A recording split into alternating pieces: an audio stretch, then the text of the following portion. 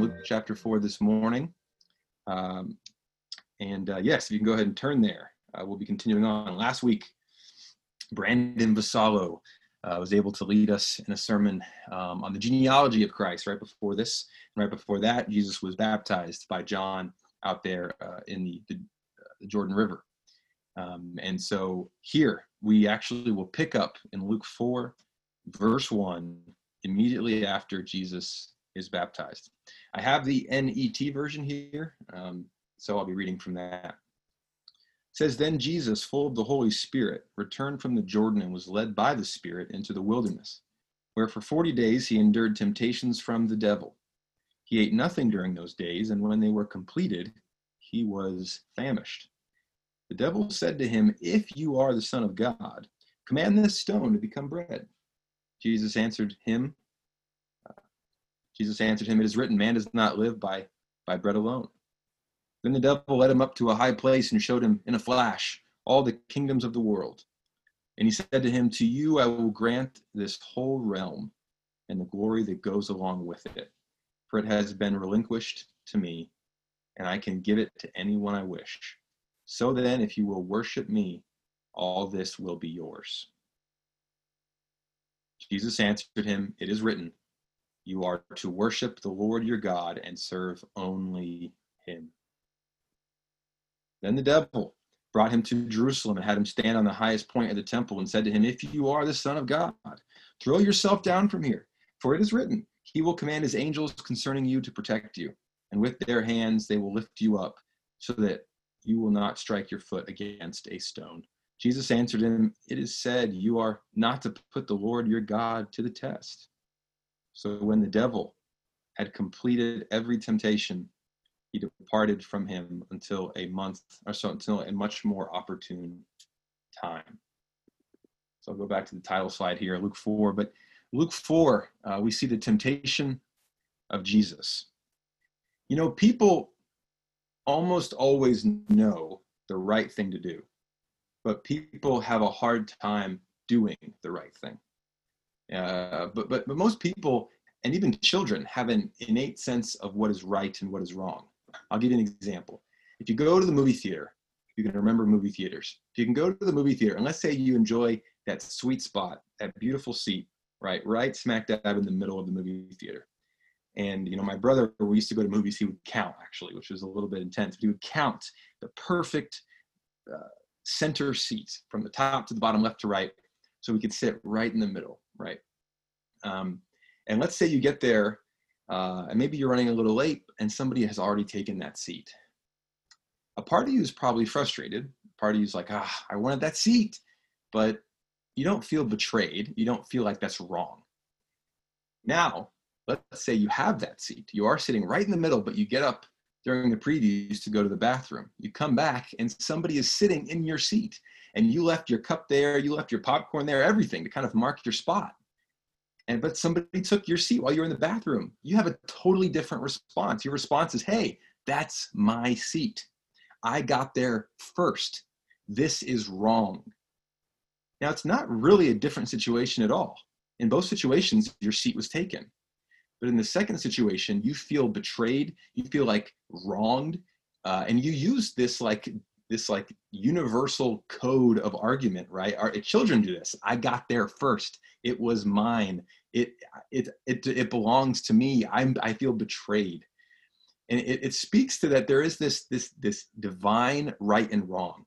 There is this divine bar of justice that everyone kind of appeals to. And then a lot of times, humans don't always do the right thing. We usually have instincts, you might call it impulses. And I think too often we do the wrong thing. But we almost always know what the right thing is to do. And it's hard because we live in a world that I think it's becoming increasingly fuzzy, and from the world's perspective on what is right and what is wrong. You know, there's this great HBO miniseries, Band of Brothers, where they interview men who actually fought in World War II. And it's amazing because they ask all the men why they fought, and they all say it was the right thing to do. Period. But why? No, it was the right thing to do. It was clear. And it can be easy nowadays to be like, well, what's the right thing to do?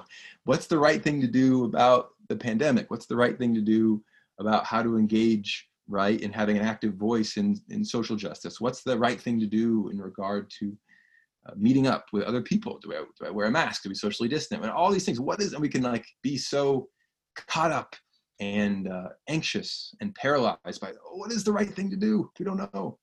And this is an incredible scene, because the second you read this verse in Luke 4, he says, Jesus was led into the desert to be tempted.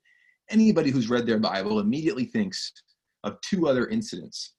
One is another situation where the agent of God, God's chosen, was tempted by Satan. That's Adam, right? Adam is God's image bearer on earth. So Adam is sent down to be this image bearer. He and Eve really are God's image together, the male and the female, and he and Eve both fail. They both give in to temptation. They know the right thing to do, but they buy the serpent's twisted logic, his lies, and they sin. And we today are facing the consequences of that sin. Think about another incident. Who else was led into the desert to be tempted? Not for 40 days, but for 40 years. That was the nation of Israel after they're led out of Egypt, right? How did they do? Not well. In fact, Moses is not even allowed into the promised land because Moses himself struggles and sins there when he strikes the rock. They complain, they ask for bread. They ask, which is a similar incident with Jesus here, right? They beg for bread, they beg for food. They say, we should go back to being slaves. It's better than this. So in Israel, in the same way that Adam was God's agent, Israel was God's agent on earth, God's representation, God's ambassador for the world. So every time in the Bible, and I haven't even mentioned Job or the others, but every time we have somebody who is uplifted to be this godly example, they fail. They give in to temptation. And to be honest, that's us. We can't look at Adam and go, oh, Adam, that is not cool, man. We all are Adam. We all are Eve. We all have sought to be controlling like Eve or lazy like Adam. We've all sought to be impetuous and greedy and complaining, right? To be like Israel, right? This is our sin as well. And so on comes the scene, a new agent of God, this guy Jesus, who's just been baptized, and here he comes to be tempted. By the way, Jesus is baptized, and it doesn't say Jesus was baptized, and therefore Satan left him alone for 50 years. No, it says Jesus was baptized, therefore Satan tempted him.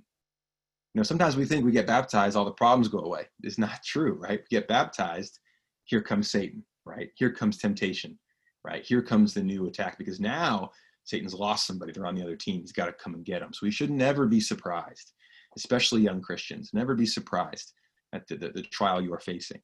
But what's Satan's attack? What is Satan's strategy with Jesus? Now, Satan's good. Satan's batting 1,000. For those that don't know that means you're doing really well. Satan's batting 1,000 with temptation. He's like, I got Adam, I got Eve, I got Israel, I got Job. Man, I just tempt people and they always fall. I get them. Satan finds your weakness. He finds that weak spot and he takes you out. I took out Samson. Right? All these people he can list. And here comes Jesus. Oh, look, another agent from God, another Yahweh representative. Well, here we go. I got this. You can almost imagine Satan coming on the scene like, I got this. So what's he do? Well, he says, first temptation, if you are the Son of God, right? You're hungry. Why don't you if you have power, why don't you use that power to make some bread to eat? All three temptations are actually very similar in the sense that Satan, in a way, is not actually questioning Jesus' sonship. He's not questioning that Jesus is the Son of God. He's questioning how Jesus should use his privilege as the Son of God.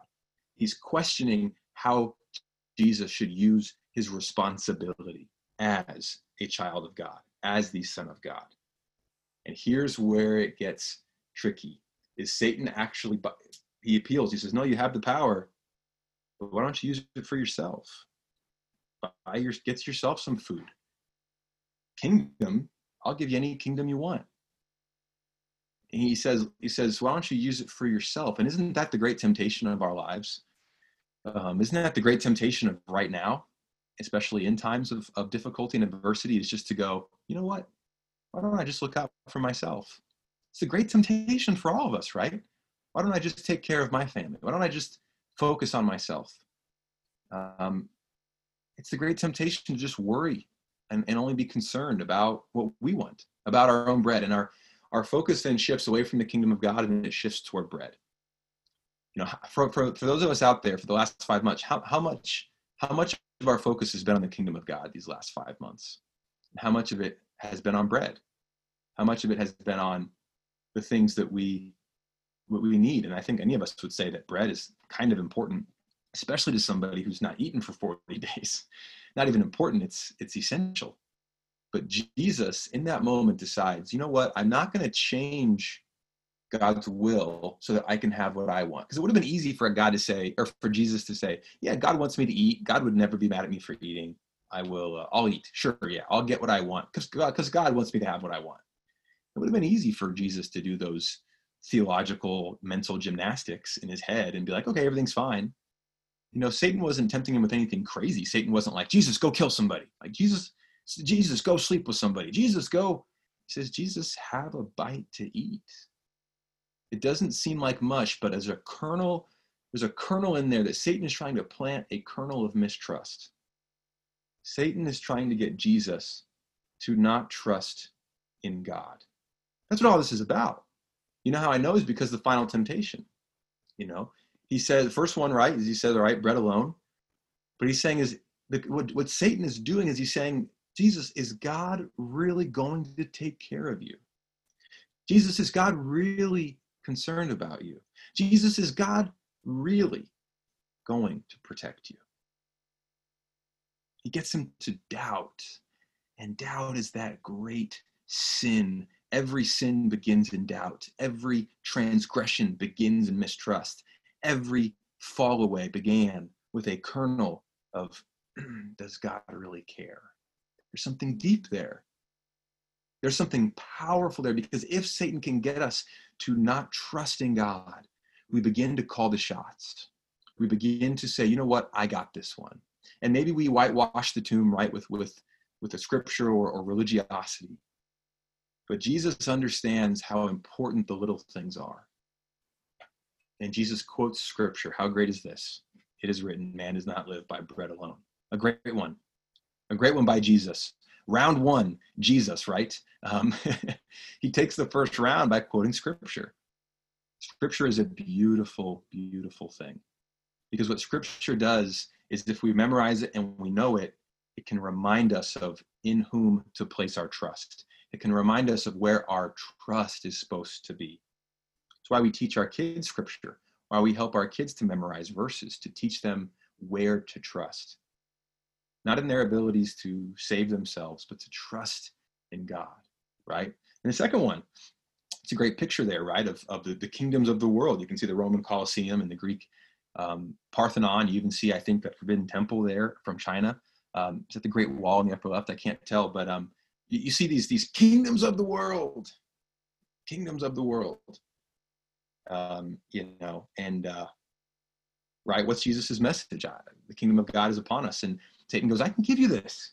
I can give it to you. Worship me, it'll be yours. The other thing that Satan's trying to do is not just sow seeds of mistrust. He's trying to get Jesus. He knows by causing mistrust that he can get Jesus to switch allegiances. He can get Jesus to actually switch allegiances from God. The beautiful thing about Jesus in this temptation narrative is that he's single-minded. He's singularly focused. How hard is that right now, by the way? One of the difficult things about our world is that, you know, for thousands of years, people were mostly just concerned about their village or concerned about like their city or their family, because those were the things within their purview. Now, because of media, we're worried about so many things. We're worried about what just happened in Mongolia. You know, we're like, oh, that's so worrisome and anxious and anxiety. I'm worrying about what just happened in Madagascar. You know, like we can be so aware of so many things. And one of the great distractions, right? One of the great abilities of Satan is to get us distracted. We're not focused on the kingdom of God. There's something beautiful in simplicity, something beautiful in just keeping it simple, keeping it within our own simple view of what is the mission of God for me today. And there's power in being singularly focused, because when we get distracted, Satan can wreak all kinds of havoc. We had a wonderful men's midweek this past week, and I just want to lift up Brother Andre for leading our hearts for the Zoom session. I know that Andrew and Zali also did a great job with the lessons, but Andre did a great job. We were talking about fighting the battle together, and one of the brothers had brought up, are we even fighting the same battle? What battle are you fighting? What battle are you fighting? What battle? We're all fighting different battles right now. It's hard to be unified. We're not even fighting the same battle.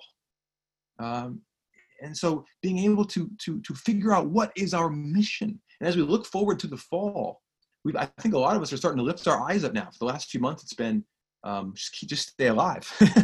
But now it's like, no, what's the mission of God's church in the new climate? How can we adjust, survive and advance, right? How can we move forward in this environment? And finally, the great final test, right? To go to Jerusalem. Now, Jerusalem is important for Jesus because this is where Jesus is going to die.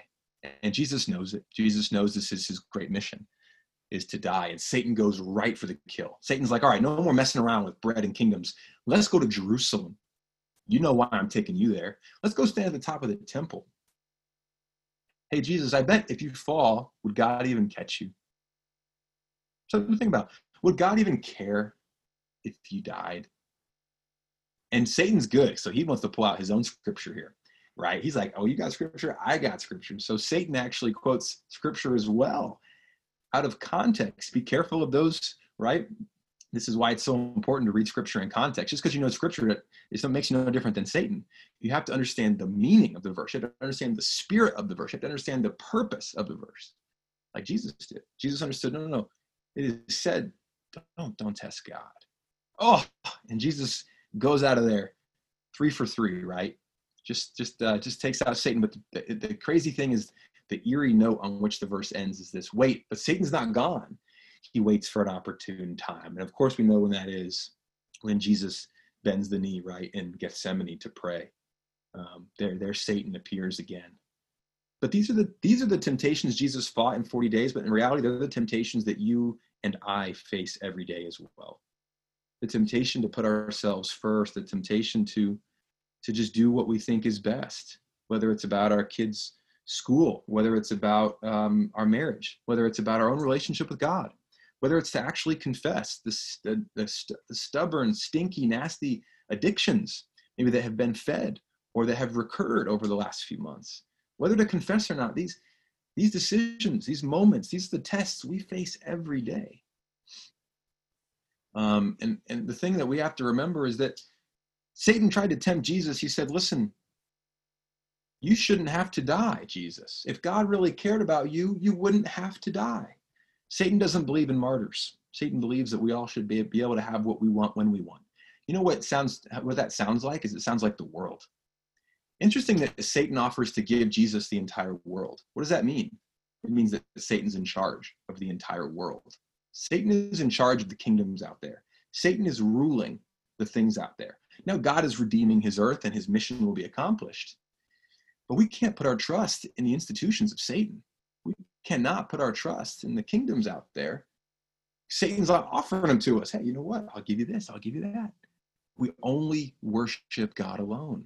Well, and it doesn't mean we turn a blind eye to issues in the world. It doesn't mean that we bury our head in the sand to issues in the world. That's not what Jesus did. In fact, the next thing Jesus does after this is go heal a stinking leper, right? Jesus is on his way out of the door into the world to go help people. That's not what's happening here. What's happening is he has an allegiance that it supersedes all other allegiances, even to the point where Satan says, does God really care about you? Because Jesus understands one thing, is that we are not saved from death. We are saved through death. And that's the title of my lesson this morning, is Saved Through Death. Often we spend our lives trying to be saved from death, right? And that's the human instinct, right? Some social scientists recently did a study on why so many Christians died. There were so many Christians who faced agonizing, torturous death. There was this one guy named Ignatius of Antioch, and he actually had a chance to not die. They gave him a choice. You don't have to die if you just, recant. And he wouldn't recant, so they were going to feed him to wild animals in Rome in the Colosseum. And of course, Ignatius has the great quote of, bring on the breaking of bones, bring on the tearing of flesh. I don't bring it on. I'll die a torturesome death. There were pregnant women who were burned on hot griddles, burned alive, and people would pay to watch. How can a pregnant woman do that? How can and so social scientists come to the conclusion that logically these people must be crazy, right? That's the conclusion of the scientists, because it doesn't make any sense. It goes against every human instinct. Every human instinct is to preserve, to take care of yourself, to survive. And there were definitely Christians who did so, who definitely betrayed the faith and tried to survive. But one of the things that Ignatius said before he died was that how could I live when I know that after I die, not only will I receive an incredible reward, but I know that my brothers and sisters will tell my story for generations to come. Here I am 2,000 years later telling the story of Ignatius, right? He understood something, is that we are not saved from death, we are saved through death. This is baptism. What is baptism compared to, right? A death, right? That we must die to our former way of life, that this is what Jesus was able to do, is to be saved through death, not saved from death. But how does he do it? And that's what I want to close out with this morning. How does Jesus get to that place? How does he avoid being like Adam? How does he avoid being like Israel? And there's only one thing that makes any sense, and it's the words that were spoken to Jesus right before the genealogy by Luke, which is right after Jesus comes out of the waters of baptism. What does his dad say about him? This is my son, my beloved, with whom I'm well pleased. In order to withstand extreme temptation, you've got to be able to stand in great trust. You've got to be able to stand in extreme trust. If you trust God, anything is possible. It's why we're saved by faith, because faith is trust. Trust is the most important thing. Everything else becomes easy when we trust. And all those things that are weighing on your heart right now become easy when we truly trust in Jesus, right? Because when you trust in Jesus, you're able to actually know that I'm actually going to be able to not only be formed through this death experience, but I'm going to be able to come out the other side, bringing salvation to myself and others. You know, there's a great preacher in one of our sister churches in the Kiev, Ukraine, Sean Wooten, and he was asked recently how he became the man he is today. And Sean said, if I listed the 10 most transformative times in my life, they would be the 10 most difficult times in my life. Leading the church in Kiev through the Chernobyl incident, leading the church in Kiev through the civil war several years ago. These are the times where the church and I grew the most, because we're saved through death, not from death. You know, it's these situations, what we're going through now is going to be something that's not just like, let's wait till it's over, or let me just avoid, or let me just, no, this is our moment, like Will said, in the desert. This is the moment to be able to say, no. When I'm tempted to type in those words into the URL to go to that website, I say, no, it is written. Any man that looks at a woman with lust commits adultery in his heart. These are my daughters. Every time you're tempted to write that social media post that is not considerate or sensitive, you remember it is written, right? To consider how to spur one another on toward love and good deeds, from Hebrews chapter 10. Every time you think about saying something before you listen to somebody else, you remember that it is what is wise, it is to be quick to listen and slow to speak, from James 1, that it is written. We can actually grow immensely through this time. We can be saved through death, not from death, through this time, if we remember what is written. But if we subscribe to the ways of the world, we will simply go the same way as them, with just a religious veneer. We will be stamped for hell the same way that they are. This is not going to be easy. Nobody ever said it was going to be. But the beautiful thing is that Jesus did it. Jesus did it. Jesus is the agent of God that succeeds. Adam fails, Israel fails, Job fails. Here comes Jesus, and he trusts. He doesn't just trust now, he trusts 3 years from now when he dies on that cross. And people are still on him saying, if you are the Messiah, save yourself. If you are Jesus, save yourself. Jesus is going to be tempted with those words every day of his life, and so are we. If you are a good mom, save yourself. If you are a good dad, save yourself. If you're a good disciple, save yourself. But we actually can say, no, our salvation doesn't come from ourselves. Our salvation comes from Christ. We're able to put our trust in Christ because of Romans 3:22. The righteousness of God through faith in Christ Jesus for all who believe. For there is no distinction, for all have sinned and fall short of the glory of God, and are justified freely by his grace as a gift through the redemption that is in Christ Jesus. How about Romans 6? Now, if we died with Christ, we believe that we will also live with him. For we know that since Christ was raised from the dead, he cannot die again. Death no longer has mastery over him. The death he died to sin once for all, but the life he lives to God. Church, I pray that we can begin to trust in God completely. Because when we trust, we are able to go through situations of death knowing that we're actually it's going to be better than if we just serve ourselves. Instead of not having that direct conversation with that sister or brother who is struggling, I know that if I actually go through that conversation and direct and say, brother, I care about how you're doing. It's a hard conversation, but I notice you haven't been at church in a while. It's a hard conversation, but we are saved through death, not from death, right? To be able to speak up to somebody who doesn't share your ideological vision, doesn't share your thoughts, to be able to talk about racial injustice and be able to do so in humility, it's going to be a hard conversation. But we are saved through death, not from death. Stop trying to save yourself. Stop trying to avoid these pains and go, you know what? I care about my brother. The right thing to do is obvious. The right thing to do, we know what the right thing is. The question is, will we do it? We know what the right thing is. Let's have that conversation. Let's be okay to be wrong. Let's be okay when we help our kids know what is important in this world. You say, well, there's no more kids' kingdom. Are our kids going to be disciples? Your kids have always been your kids. Their salvation was always primarily the responsibility of mom and dad.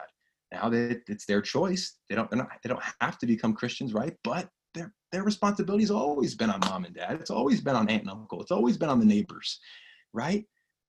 And so there are opportunities here to be able to be transformed in this time, and it will begin. We will be able to withstand extreme temptation. We will be able to withstand extreme temptation if we stand in extreme trust. If we remember that we're saved through death and not from death, we'll be able to actually celebrate more when our kids bring a friend to church than when they bring home an A. We'll celebrate our kids more when they forgive than when they win a sporting event. Because we're teaching them about the kingdom of God is not about saving yourself. It's not about calling your own shots. It's not about self-glory or aggrandizement. It is deny yourself and carry your cross. It's he who wants to save his life will lose it, but who loses his life for me will save it. And church, I just want to say that I'm proud of every stinking one of you for the last 6 months. You guys have done a remarkable job. This is the great trial of our times. But I pray that we don't waste it. And I pray that through this time we can look back and say, man, I developed friendships through that time that I never would have developed. Man, I never would have shared my faith with this person if it wasn't for what had happened. I never would have had those conversations with my wife, I never would have learned to trust. I never would have learned that it's going to be okay. And our kids are going to talk about this one day. They're going to say, man, I remember seeing the church's faith through COVID-19, and it made me want to become a Christian because I saw what trust was, and I saw what peace was. Because we don't save ourselves, church. We remember that we can trust in the one who is trustworthy, of the one who went first, the one who was raised from the dead, the greater Adam, the greater Israel, the guy who just trounced Satan, right? There in the desert, and he would trounce him again at Golgotha. I'm going to go ahead and close this out with a prayer, church, and I pray that we can remember. Thanks for listening to the Blue Ridge Podcast. My name is Will Portillo, and if you'd be interested in more resources like this or connecting with us, visit us online at blueridge.church or connect with us on Facebook at Blue Ridge Church of Christ. Visit us on YouTube and subscribe for weekly sermons, encouraging news, and short devotionals. Thanks for tuning in, and see you next time.